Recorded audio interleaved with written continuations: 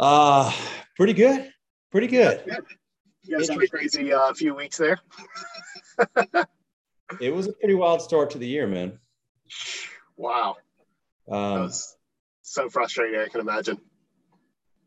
that's a good way to put it. It Yeah, was scary for a couple of weeks, but man, we learned a ton. We're better off for it ultimately. yeah, So you have to find the good that comes out of that stuff. But yeah. Of course, yeah. I mean, what else can you do, right? I mean, some assholes out there trying to hold people hostage is just that blows my mind. That there's people out there that's what they do. I'm just it's for it's I don't know. There just seems like so much better ways to live your life.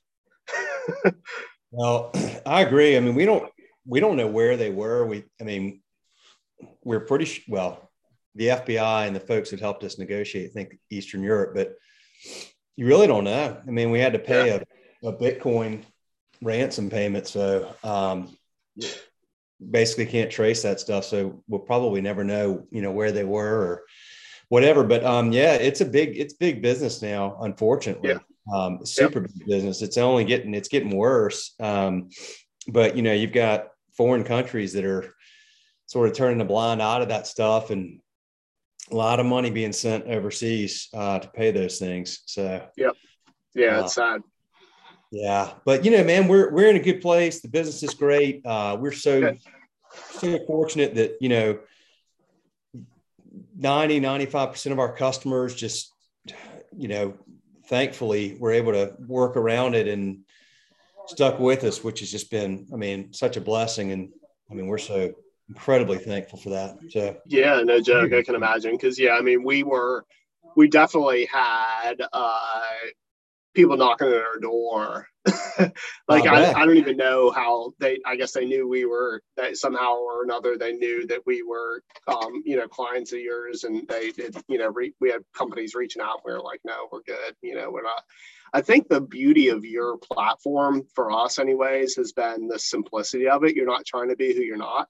So Right. many of these other scheduling apps are like, oh yeah, and we do social media too. Oh yeah, and we also do inventory processing. We're like, we just want to write a schedule, man. Like we just want to keep it simple, and that's the beauty. And then the other way around, like we've been trying to find a good inventory processing company for years, and we have not had any luck with that because they all want to dabble in all this other stuff, and it just makes their platform really um, just overbearing. I mean, you look at it and you're like, God, what button do I press? Where do I begin? What screen am I looking at right now? Because they just try to do too much stuff. I think like Hot Schedules is probably a prime example of that. I'm sure they're one of your biggest competitors. They're probably one of the biggest market Yeah. shareholders. Yeah. And I did not care for them at all. I used them years and years ago when I was with Carrabba's 15 years ago or so, and yeah, wasn't a fan then, and not a fan now. So we like what we use, and we were willing to stick it out. I knew that it would be fixed eventually, Yeah. Yeah. so we just held on. But I think we only wrote maybe one schedule without using Schedulefly. Because how many days was it down for? Like 6 or 8 days or something like that. Well, we went down about like 6 a.m. ish on New Year's Day. And then about 5 days later, we got the decryption key and decrypted everything. But it took us another 5 days. I think it was like 10 and a half days or 10 days because we moved from, what we believed had been a very secure, and I mean, it was a very secure environment, but, they found a way. So we've moved to like Fort Knox. Right. Yeah. Like we're like we have like the same tools and security that like a large bank would have now. Sure. It's sad that So, you have to do that. It really is. It's disappointing, and humanity disappoints me when I hear about things like that. But it is what it is. So well, we learned a lot, man. Thank you for those nice comments. I mean, we did learn a ton about just about our business, but also honestly about how incredibly thankful we are, how loyal so many of our customers are. And some just said, hey, and they did. I mean, gosh, it was amazing how many people told me that they've had all these competitors calling on them. And some said, look, we're going to move on or whatever. And maybe some will come back. Who knows? I don't know. But it will. it was such, well, it was such a, yeah, it was just such a minority though. I mean, so what was amazing to us is we kind of look at like, gosh, this is great because the absolute overwhelming majority of our customers stuck through it. And I think like, well, gosh, if that didn't cause them to go, like, what is, right? So, right. Well, I think the key to it, and we're learning this, like, as we're growing and expanding ourselves, is that it was very genuine. Like when you guys came on, you were very transparent about what was going on, and you were making these videos that just were very genuine. You could tell that you guys really cared and really were trying to get it fixed, and how it was just as devastating to you as it was to everybody else. And I think as business owners, we don't, I don't remember what podcast I was listening to. I think it was a Lex Friedman podcast recently, and he was talking to this guy who's like done everything in his life. He owns this major production company, and he played in a band that opened for the Rolling Stones, and he's got like an airline company and like all this stuff. This guy's like a multi-billionaire, right? And he's like, people don't want to work with companies, they want to work with people, right? And so at some point in time, you become a company like Nike, right? Like I have no idea anybody is at Nike, right? Because they're not in their commercials or anything like that. But that takes a long time before you get to that point. In the beginning, for years and years, and hundreds of thousands of people that you work with, everything, you're still a person. It's a long time. I can imagine decades before Schedulefly will be. I don't know who Will is. Who's Will? I just know Schedulefly. What are you talking about, Will? Right. So I think that makes a huge difference. And you said people want to work with people that are like-minded and that they feel are sincere and stuff like that. And I think especially this day and age where there's not a lot of transparency and a lot of people can be kind of ugly about stuff. And so it makes a big deal. It's important to us. Well, as long as we're here, man, we've had 5 of us for 15 years now, and right. As long as we're running this thing, that's it. Right. It's the same 5. I appreciate you saying that. It was a weird thing because there's no roadmap for this stuff, or playbook or whatever you want. I mean, like we're just, but my stepmom, I think after the first one, I was pretty distraught in the first one. I mean, I couldn't hide it. And my stepmom said, "You look like you're in a terrorist video, Will." And I was like, well, I kind of feel like I am, like you're being held hostage or something like that. But well, you were. I mean, you guys were being held hostage. I mean, that's the reality of it, right? And I mean, that's what sucks. I mean, it's crazy. It was nuts, man. But thank you, man. And it's been a while since we've talked. Tell me how things are going down in Charleston or outside of Charleston. It's been crazy. I think the last time that we talked, it was just coming out of the pandemic. It was early 2020, maybe mid 2020, somewhere around there is my guess. Yeah. And we were trying to just figure things out at that time. Things were going well. We were having success despite everything that was happening. We had the benefit of having a big outdoor space, which was really helpful. We had a huge loyal customer following, which obviously is really helpful. So even when we were just doing to-go orders only, we were doing way more than we expected that we were going to do. So we were able to really hold on to the majority of our staff. I think we lost 2 employees. We laid off our entire staff in the beginning, and then we brought everybody back right away, which was nice. I think within a month we had our full staff working again, but we only, I think, lost 2 people that just found other jobs. Really, one moved to California, which is where he's originally from, and then another one just found a job doing something else. He didn't want to live off of unemployment, and I don't blame him. But since then, we were approached with a national company that was interested in franchising our brand. And we said, no, that's not something that we're interested in. It's not something that works for us.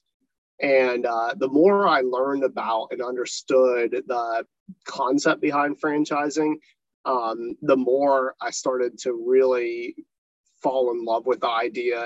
And for me, what it is, franchising means a lot of different things to a lot of people. And I think in a lot of ways, for some people, it's a money grab because, they feel like they can grow really fast and not have to put as much investment into what they're doing.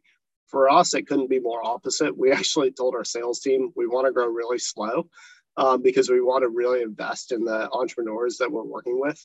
And that's what excited me about it, is that I'm taking a business model that works, that has years of experience. We've gotten out all the kinks. We've done all the things that didn't work, and we've done all the things that do work. And now we're able to take that and give it to somebody and say, hey, this is how you do it. And so we're working with some really fantastic franchisees that are super excited about the brand. They know us well. And I couldn't be more honored to have somebody say, oh my gosh, I love what you do so much that I'm willing to invest hundreds of thousands of dollars to do what you do as well. And that is mind blowing to me. I didn't know if we'd ever even sell one, to be honest with you. I was kind of like shot in the dark if we would, but it has been really successful so far. And we're continuing to grow, and we've got some really great people behind us, a great sales team behind us, and a really great, we've built the structure here in developing a really big management team to help do the grand openings and go do all the training that we need to do to make sure these people are successful. And so it's been a big process. It took us about 6 months to get it all done, to be ready to roll, and all the legal stuff that goes with it too. It's very, it's really controlled by the government, and it should be. It's one of those things that you don't want people out there just saying, hey, buy my business, give me some money, and then it's a failure. So there's a lot of systems that are in place for legal reasons, which is great. You become almost a publicly traded company in a lot of ways, especially if you want to do business with the SBA. You have to be really transparent with them, which I enjoy because I'm a very transparent person. So it didn't bother me at all to say, yeah, here's our books, here's what we do. We're not trying to hide anything. So it's been great. So as a matter of fact, I have a meeting with a franchisee as soon as we wrap up here at about 2:15. So whenever we're done, I'm going right into another meeting.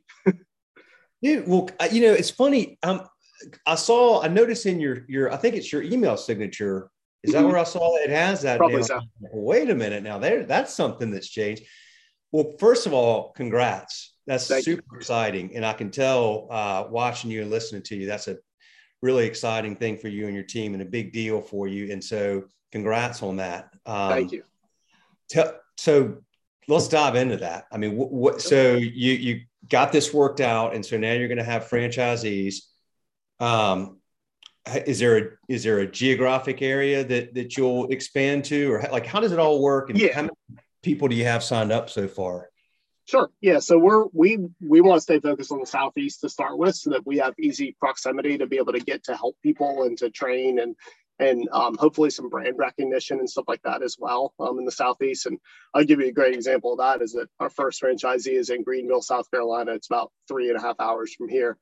Yeah. And I've been there a couple of times to like look at their location and meet with the architect and stuff. And literally all the guys in their firm had eaten with us before. And, I go work out of the gym with our franchisee. We go do CrossFit together, and like half the guys at the gym had been to eat with us before, because we're their beach community for them. We're on the coast and they're in the mountains. So it's great. So we have a lot of people that already know our brand and love our brand. And so we should have a lot of success there. It's gonna be really great. And we've got a phenomenal group of entrepreneurs there, a group of 4 guys who are best friends. A couple of them are related, brother-in-laws, and they've been in business with each other for years and years. They have multiple different businesses that they already own, and they're going to have a lot of success with us. It's been really fun, and so we've got that location.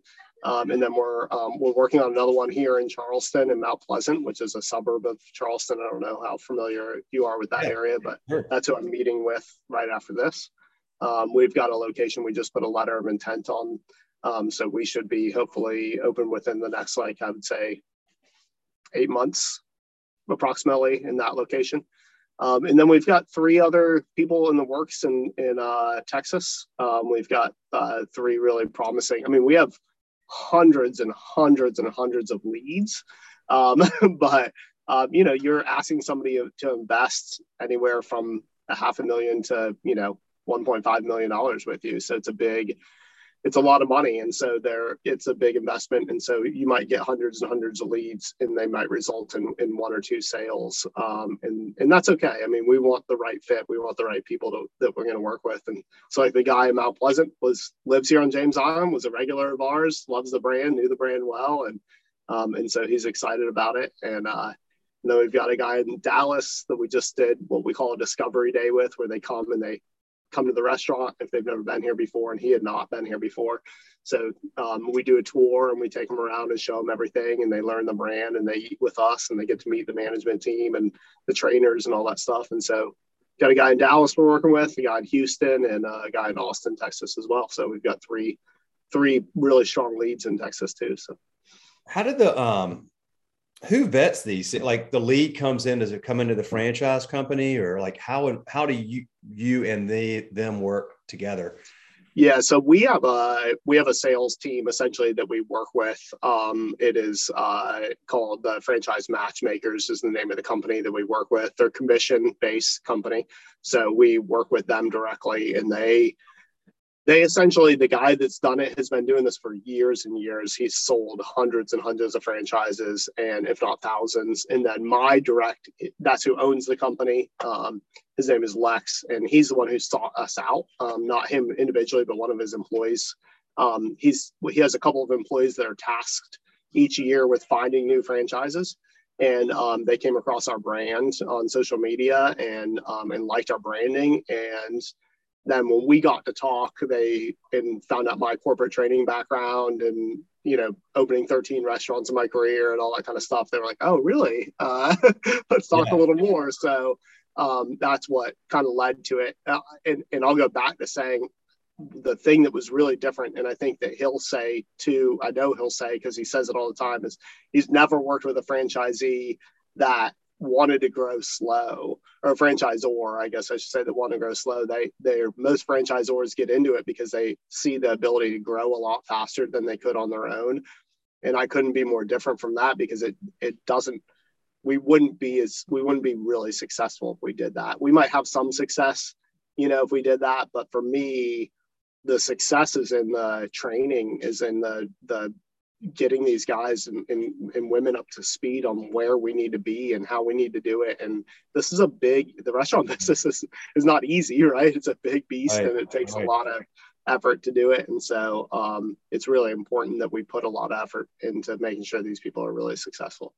And so they basically, most of our leads come in. We have 3 different formats that we use to generate leads, but 90-something%, probably 95% of them come in through social media, particularly through Facebook. So we market in these different markets. We have like a really great video that comes across like as an ad on your Facebook page.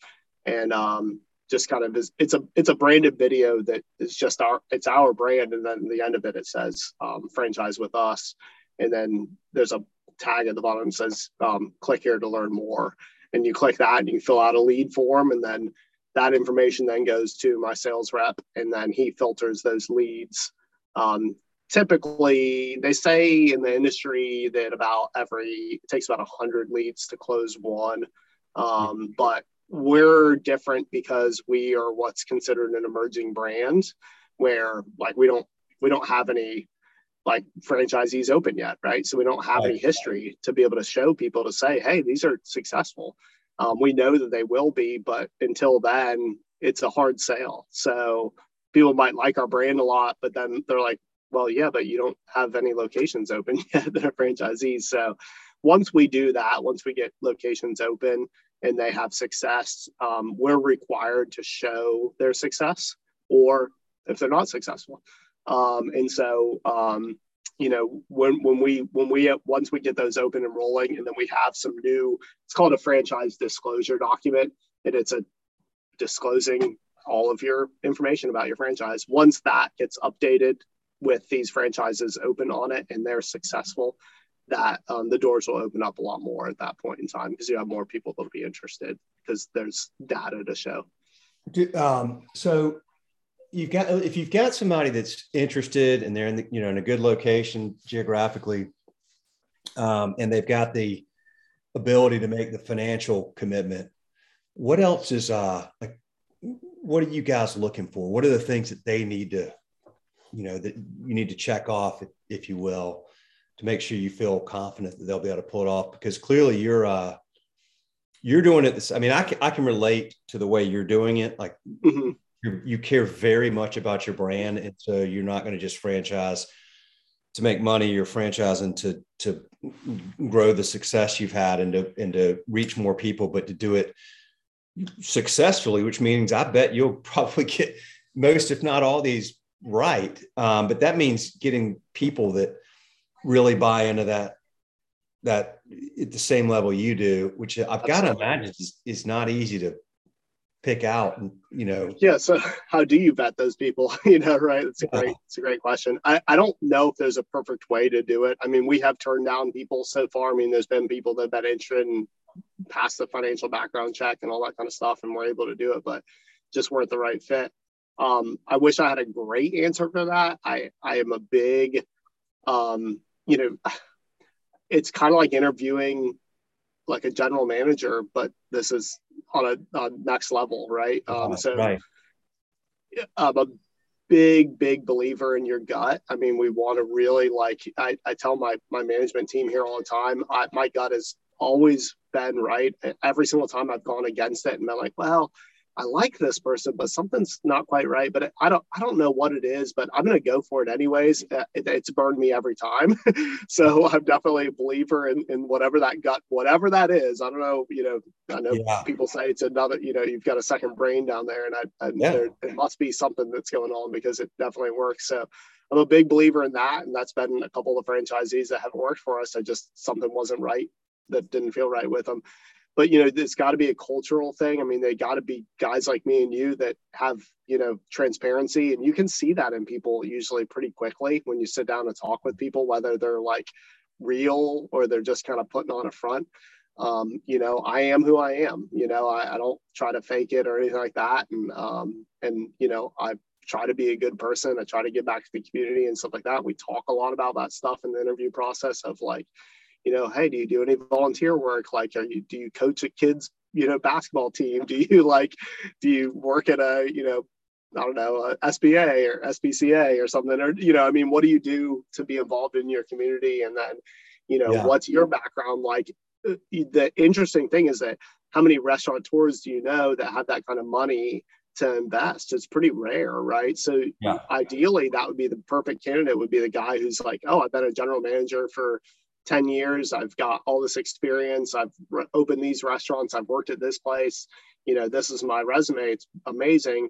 But then that guy's like, I don't have the money to invest, most likely. He is making a good living, but not the kind of money to like open up his own place. And then a lot of times, why haven't you opened up your own place? If you're a GM and you've been a GM for years and years, why haven't you gone to that next level?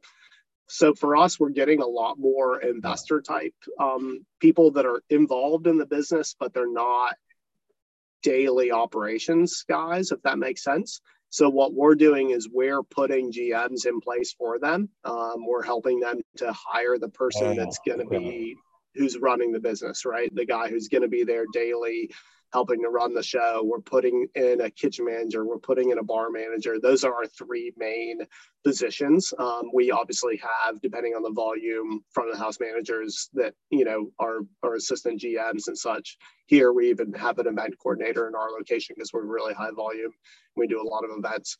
And so you may need that in some of those locations, more depth, but we focus on getting in a really good GM candidate because as you know, it kind of goes from the top down. So if we don't get a good person in place, a really good leader in place, and really that starts with the franchisee. I mean, ultimately, they've got to be a great person. They've got to be able to, help us with that process of finding a good GM too, because we can't really force that issue either. Because if we see a GM and they're fantastic, but they don't see eye to eye with the franchisee, that's not going to make sense either. So we were really lucky in our location in our Greenville. It's actually Malden is the name of the town. It's a suburb of Greenville, South Carolina, where they had somebody that they knew already. We did do a couple different interviews with a couple different people, but they had this one person that they kind of had in mind, and she blew our socks off. She was fantastic. Her name's Rachel, and right away we knew she was going to be a good fit. She's opened a bunch of restaurants. She worked for a company that did what we're doing, where they went from being a local restaurant up there called Tipsy Tacos, and they became franchisee. Are you familiar with them? Yeah, in fact, there's one I've eaten at one, 15 minutes from my house. Sure. Had never Yeah. heard of So it. she was with them when they just had a couple of locations in the Greenville area, and she helped them to become a franchise as well. So she's familiar with that process. Very cool. So yeah, she's great. So we actually do a Zoom call with her every morning at like 10 a.m. every Monday morning at 10 a.m. and just kind of go over how things are coming along with the opening and stuff. But having that key person is, night and day difference in the success of the business. So a lot of the people we're getting are kind of the investor type people that want to be involved, though. They're not hands off necessarily, but they're not enough experience in the restaurant business. For instance, we had a guy that we were interviewed recently that was going to run the daily operations. And I told him, I said, I would completely advise against that. I was like, your experience is waiting tables in college and you're 50 years old now. So I was like, I don't think that's going to be your best bet. And here's why. They gave all the reasons. And the biggest thing I think that they are scared of is that a lot of times they're like, well, if I'm paying a general manager, that's less money than I'm going to make. And I said, well, that's a very short-term view of it, though. Like, yes, maybe so in the very beginning, but I remember when I stepped out of daily operations and put a GM in place, and we grew the business by, I think we went from 1.9 million to 2.3 million in sales the next year. So I grew the business by $400,000 by me being able to focus more on operations of the business, than like being in the business daily. So that 30,000 feet up view. Yeah. Well, that's a 20-something% growth in a year. Yeah. Yeah. It's huge. Huge.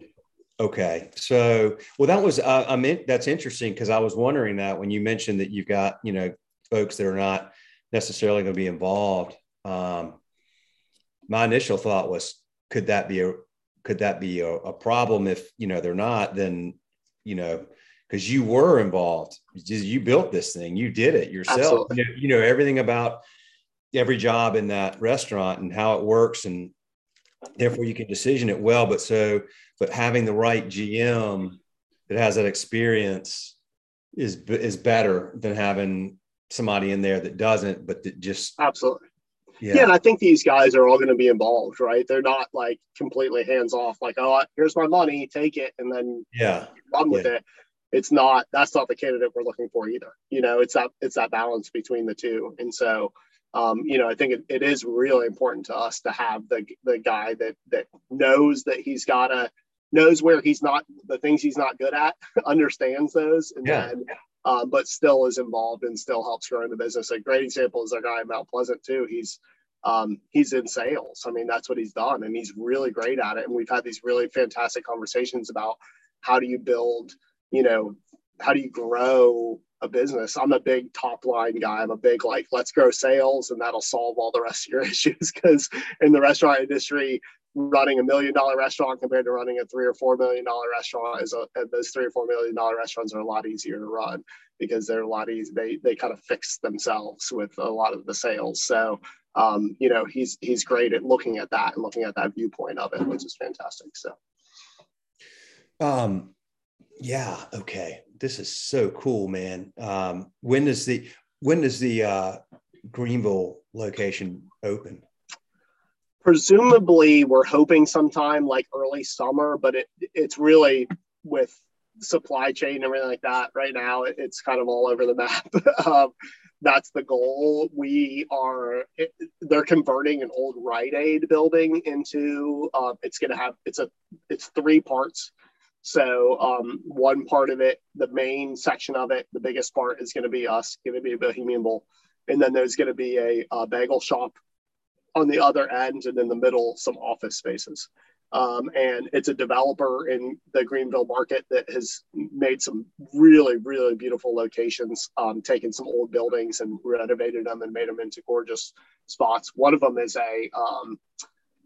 a spot that's like it's like an eatery where you walk in and then there's a bunch of little restaurants inside. There's like a coffee shop and like a taco place and stuff. And then there's open communal tables that everybody sits at, right? Which I think is a big thing now in a lot of cities. Yeah. We have one here in Charleston as well. And it's gorgeous. They did a great job with it. So we're excited about working with them. They should have the property turned over to us sometime this month. And when they turn the property over to us, it's, you know, gangbusters from there. We'll start moving in the right direction with everything and doing the build out. And it's going to be a really neat location for us because, you know, they're going to do a second story. You know, the Rite Aid's got this big, huge open ceiling. It's like a 2-story building, but it's just open. And so they're taking that open space and they're building, like, over top of the kitchen essentially is going to be another bar, another seating area, and it'll go out into like a kind of like a rooftop deck type area as well. So it's gonna be a really neat spot. It's got a lot of really neat design elements to it that are really fun. That's another thing with our brand that I think is different, is that we don't want to be cookie cutter. We don't want to go in and so you can't open a bunch of them because we can't say, here's a plan, chink, go. Like, it's where every location is gonna be unique. And we have designers and we have architects and all that kind of stuff, but we work with a franchisee too to kind of bring in an element of what's local and what works for that particular location. You know, we're the location that we're building in Greenville is an old Rite Aid, and then the location in Mount Pleasant that we just put a letter of intent on is an old Carrabba's.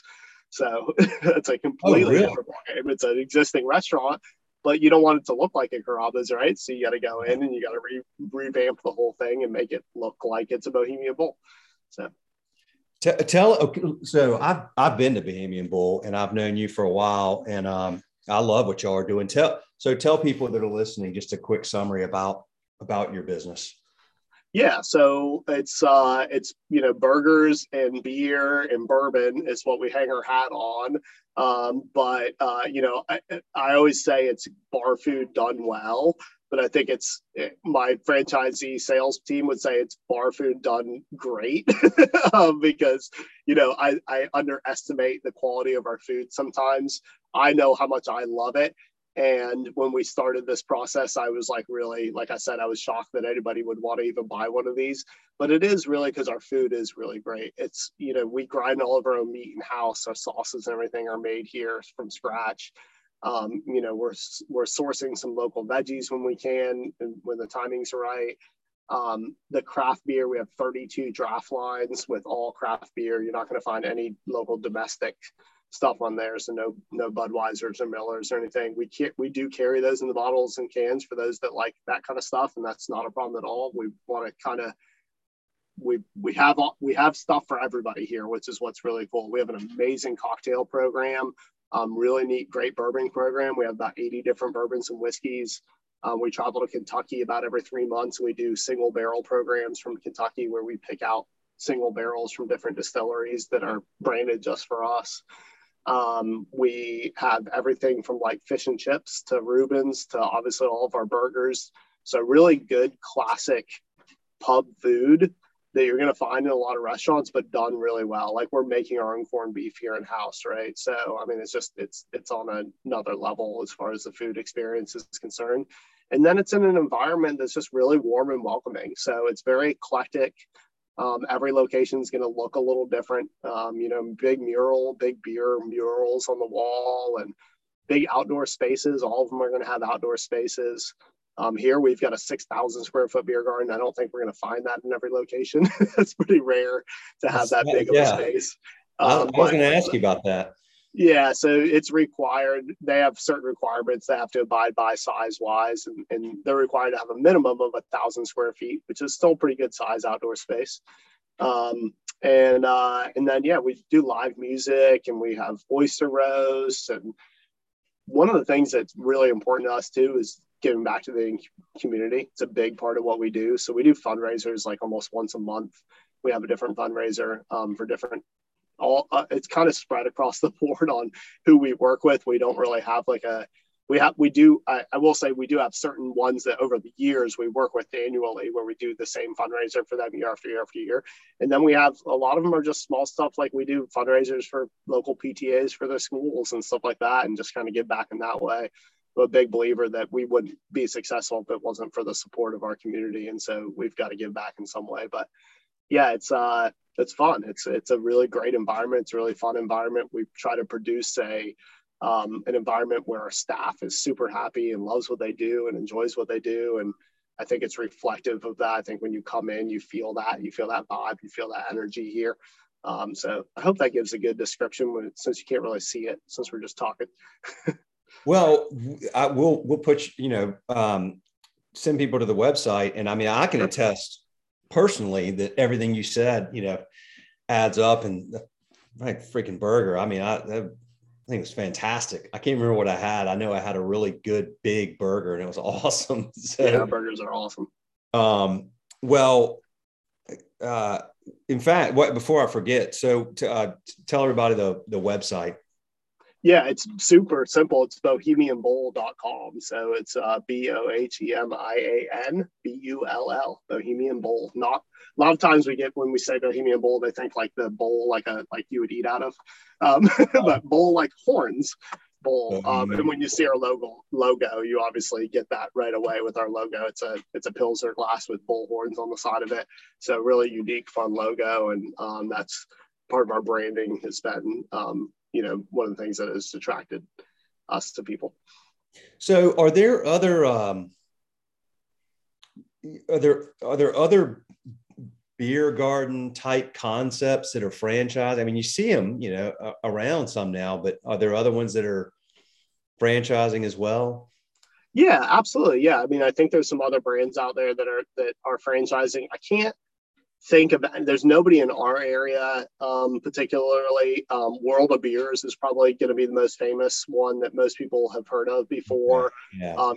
Their focus is really craft beer oriented. I mean, they're doing hundreds of different types of craft beer, and that's really what they hang their hat on is craft beer. We're a little bit more diversified than that.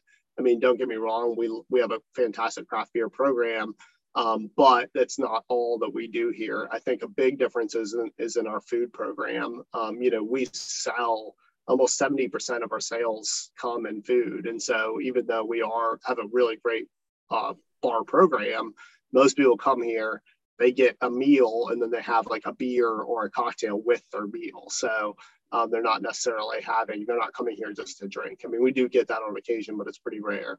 And so in a place like World of Beers, I think their focus is a lot more on the craft beer program. And I think you see that in most of from what I've seen, from what the research I've seen, I'm sure there's some people out there that are doing what we're doing. We're not, it's hard to find anybody in the restaurant world anymore that's like not, that's 100% completely unique. Like you've never seen anything like that before.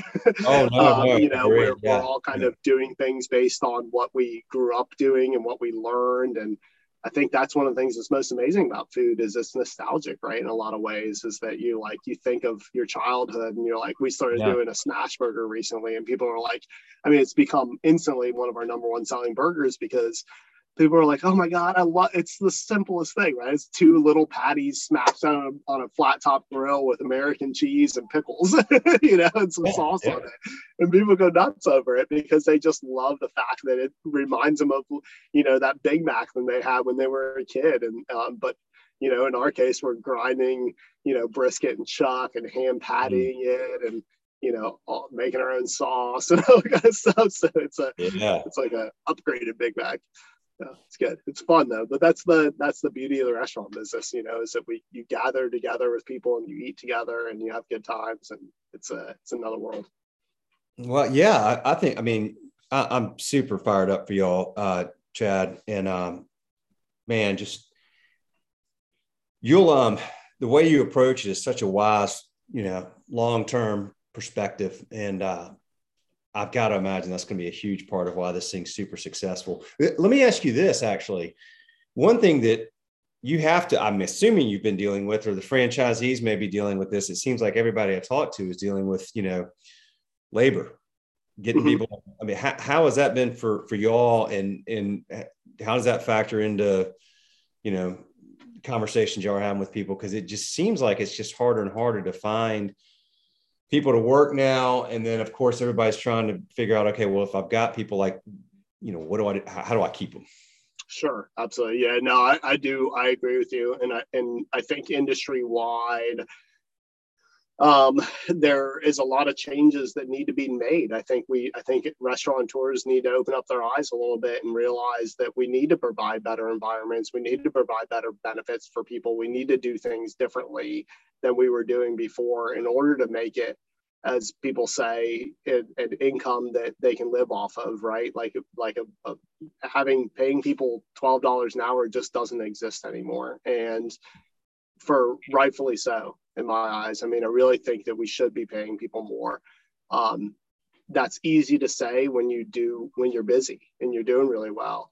I can imagine the struggles of people around the country that have been forced to be closed down by their governments or just don't do that volume that we do, and it's mom and pop, and they're in there running it daily, day in and day out. And so, we build restaurants to do multi-million dollars in sales. That's the goal anyways, right? I mean, we don't know obviously until they're open and we're getting them running and everything like that, but that's the goal, is that they do high volume. And so, we pay our cooks better than we'd like to think that most people do. We're really competitive with our pay, because I say cooks because I think that's where most people are talking about when they have labor shortages. I can't, at least in our environment here in Charleston, like for servers and bartenders and such, I get applications daily almost of those types of positions. But cooks are harder to come by. And so what do you do differently? Well, you provide an environment where there's zero tolerance for negativity, right? Like, we don't have management team that ever yells or cusses or does anything like. It's a super positive, environment where we just don't have any tolerance for anything like that here. And what that does is that it just provides a place where people feel comfortable when they come to work. You're not going to come in and get screamed and yelled at and get the pot thrown at you by your chef because he's mad because you didn't cut the onion the right way. And that still exists. I mean, it really does. And it's unfortunate, but that's just not, there's zero tolerance for that here. And when we've had that, we've had to let people go because of that. And then we have, so there's pay, there's environment, culture, which, goes hand in hand with each other. We do a lot of really great benefits here. So we have a 401k program where we match our employees' pay for up to 4% of their income. So, last year alone, I think I gave back like $40,000 to my employees in 401k to help them save for retirement. We have health insurance here, which, a lot of people don't provide anymore, but to me, all these things are things that mean that I'm going to make less money, but it also means that I'm providing real jobs for people, not just, I guess you could say it's not a job. It's now their income. It's their livelihood. It's not just, show up to work. I can't tell you how many cooks we've had that are so accustomed to working two jobs because that's what they had to do. And I've sat down and been like, well, what do we need to do to get you out of that? Is it pay? Is it you just like working a lot? Like, what is it? And 9 times out of 10, it's pay. They need to make more money in order to not do that. And so we try to figure out how we can make that work. And we've seen, we've taken a hit labor cost wise doing that. But it makes sense to me. It makes more sense. I mean, in some of that you have to pass along to the customers. I mean, that's the reality of it too, is that we're still in a for-profit business. I mean, this isn't a nonprofit business. If we're very honest and real about it, I love my nonprofits. That's why we give back to them all the time, because I know the struggles they go through. But we are a for-profit business. So some of that is passed along to the customers and pricing. We don't do things, like we compost in house, for example. So like we buy really expensive to-go-ware. All of our to-go-ware is all compostable, from silverware to boxes to cups to everything we do. So we compost here in house, and that comes with a price tag as well. So all that stuff adds up, but I go back to, let's work on sales, let's grow sales and make that our main priority of like getting people in the door and giving them a really great experience. Then hopefully that'll all fall to the bottom line at some point in time. Well, I would imagine too that when you take care of your people really well and you provide those types of benefits, it's got to reduce turnover. Absolutely. Oh, absolutely.